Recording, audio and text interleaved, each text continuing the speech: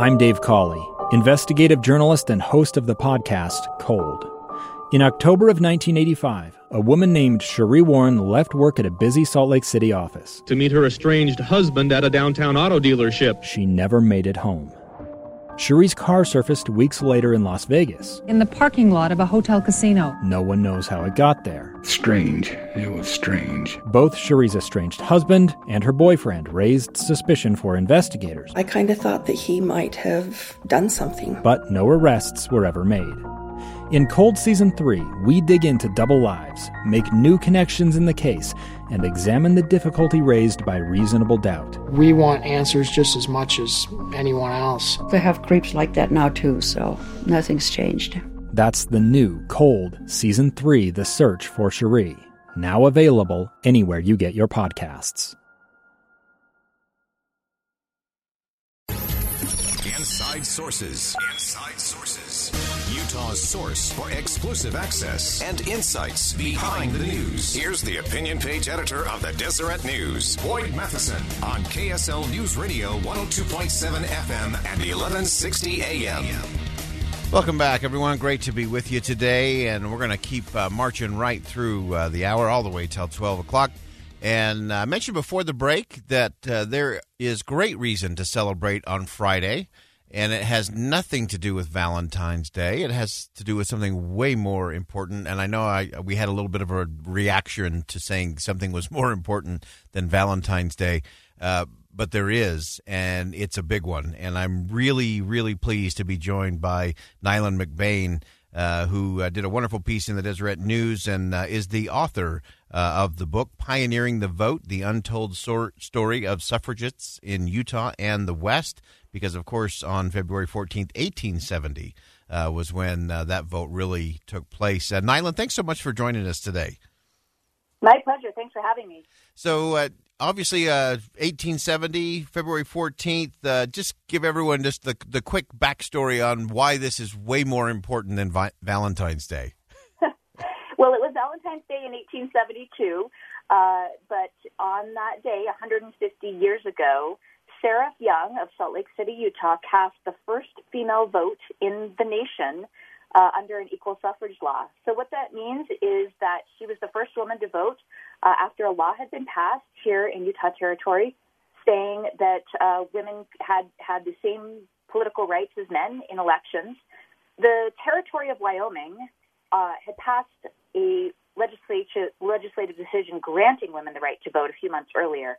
But what we're celebrating is the first vote actually cast by a woman in the United States, and so that's a really exciting anniversary. Yeah, it's so and so important. And one of the things I love in your book and in the piece that you wrote over the weekend is that often the Western women do not get the highlight and the credit they deserve for really leading out in so many important things and having such a big impact on the region.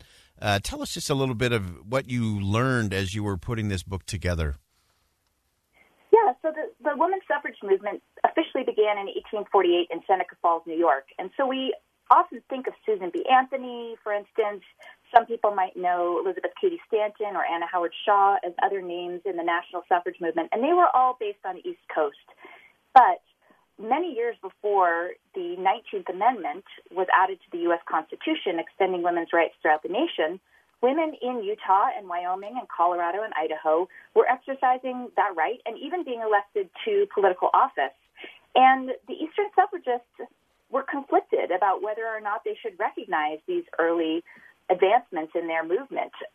All four of those states came in as suffrage territories or states for very different and sometimes strange reasons.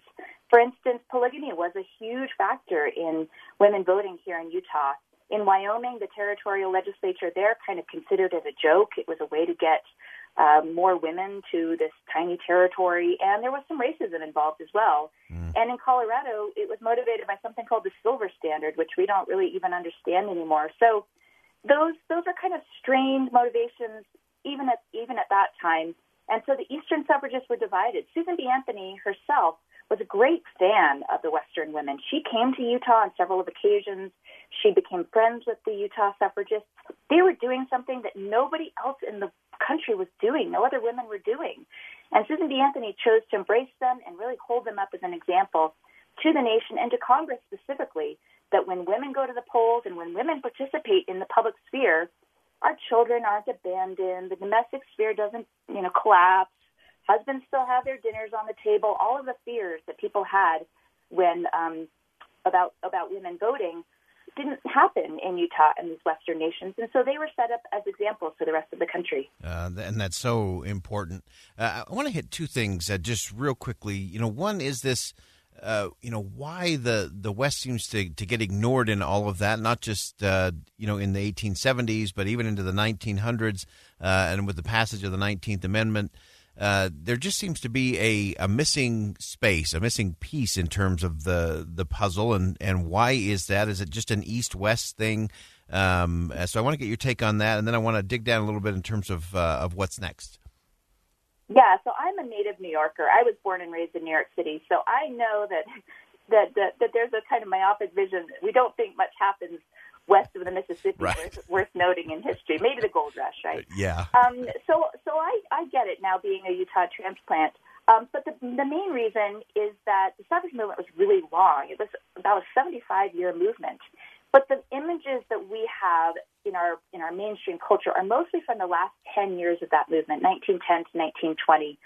And that's because a particular woman named Alice Paul kind of created her own political party, the Women's Party, and she took over many of the tactics of the national suffrage movement, or kind of created her own version of the suffrage movement from tactics that she had learned from the suffragettes in England. So suffragettes is a term for the sort of militant women in England, and suffragists here had traditionally taken much more mild tactics. But Alice Paul decided that we'd had enough of that. We hadn't made enough progress.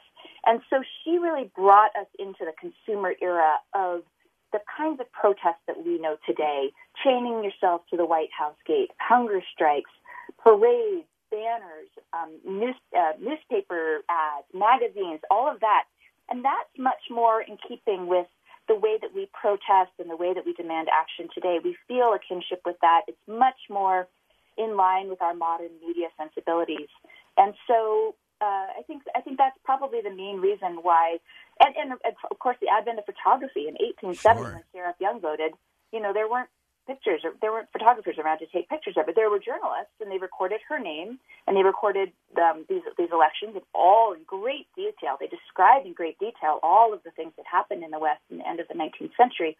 But, of course, in the 20th century, we just had a camera, and we could take a picture of all of it. Right. If you're just joining us, we have Neylan McBain joining us. We're talking about why this Valentine's Day is so important and such a significant thing. And, again, it's not just the chocolate that we're up for, although I would still recommend that to everybody. I want to have, we have just about a minute left, Neylan, and just in your book, you tell these stories of these women who really were, not just because they were able to vote, but both before and after that were being influential, were leaving a mark, were creating a legacy. Tell us just maybe one of your favorite insights you've learned about the women here in Utah and throughout the West. Yeah, that's the reason that the suffrage movement is so important is, of course, because it allowed women to vote, and that's actually a process that continued after 1870 and 1920 and into the Voting Rights Act in 1965. We're celebrating the 55th anniversary of that, too. And that's a conversation that's still happening, especially for people of color in our country. But the suffrage movement really marks the threshold between American women generally moving from the domestic sphere into the public sphere. And that's what we love about this story. The movement gave them a platform on which to organize, to collect their thoughts, to speak to mixed crowds, which they really didn't do before, mixed men and women, to publish. And it gave them a lot of skills over that 75-year period that really facilitated their entrance into the public stage on other platforms, too, education, the workforce, all of that. And so anytime we as women express our opinion and expect it to be taken seriously, or we express ourselves professionally, we have the suffragists to thank for that. Oh, fantastic. Neylan McBain, thank you so much for joining us today. Love the insight. The book, again, is Pioneering the Vote, The Untold Story of Suffragists in Utah and the West. Thanks so much for being with us today. Thank you so much. All right, we'll continue to celebrate that as we go throughout the week, marching our way towards Friday. For now, we're going to step aside, take our final break. When we come back, I may rant a bit on the president's budget, and not just the president, but Congress in general. When it comes to money, we are losing, and it's bankrupting the nation. We got to fix it. Find out the solution when we come back on KSL News Radio.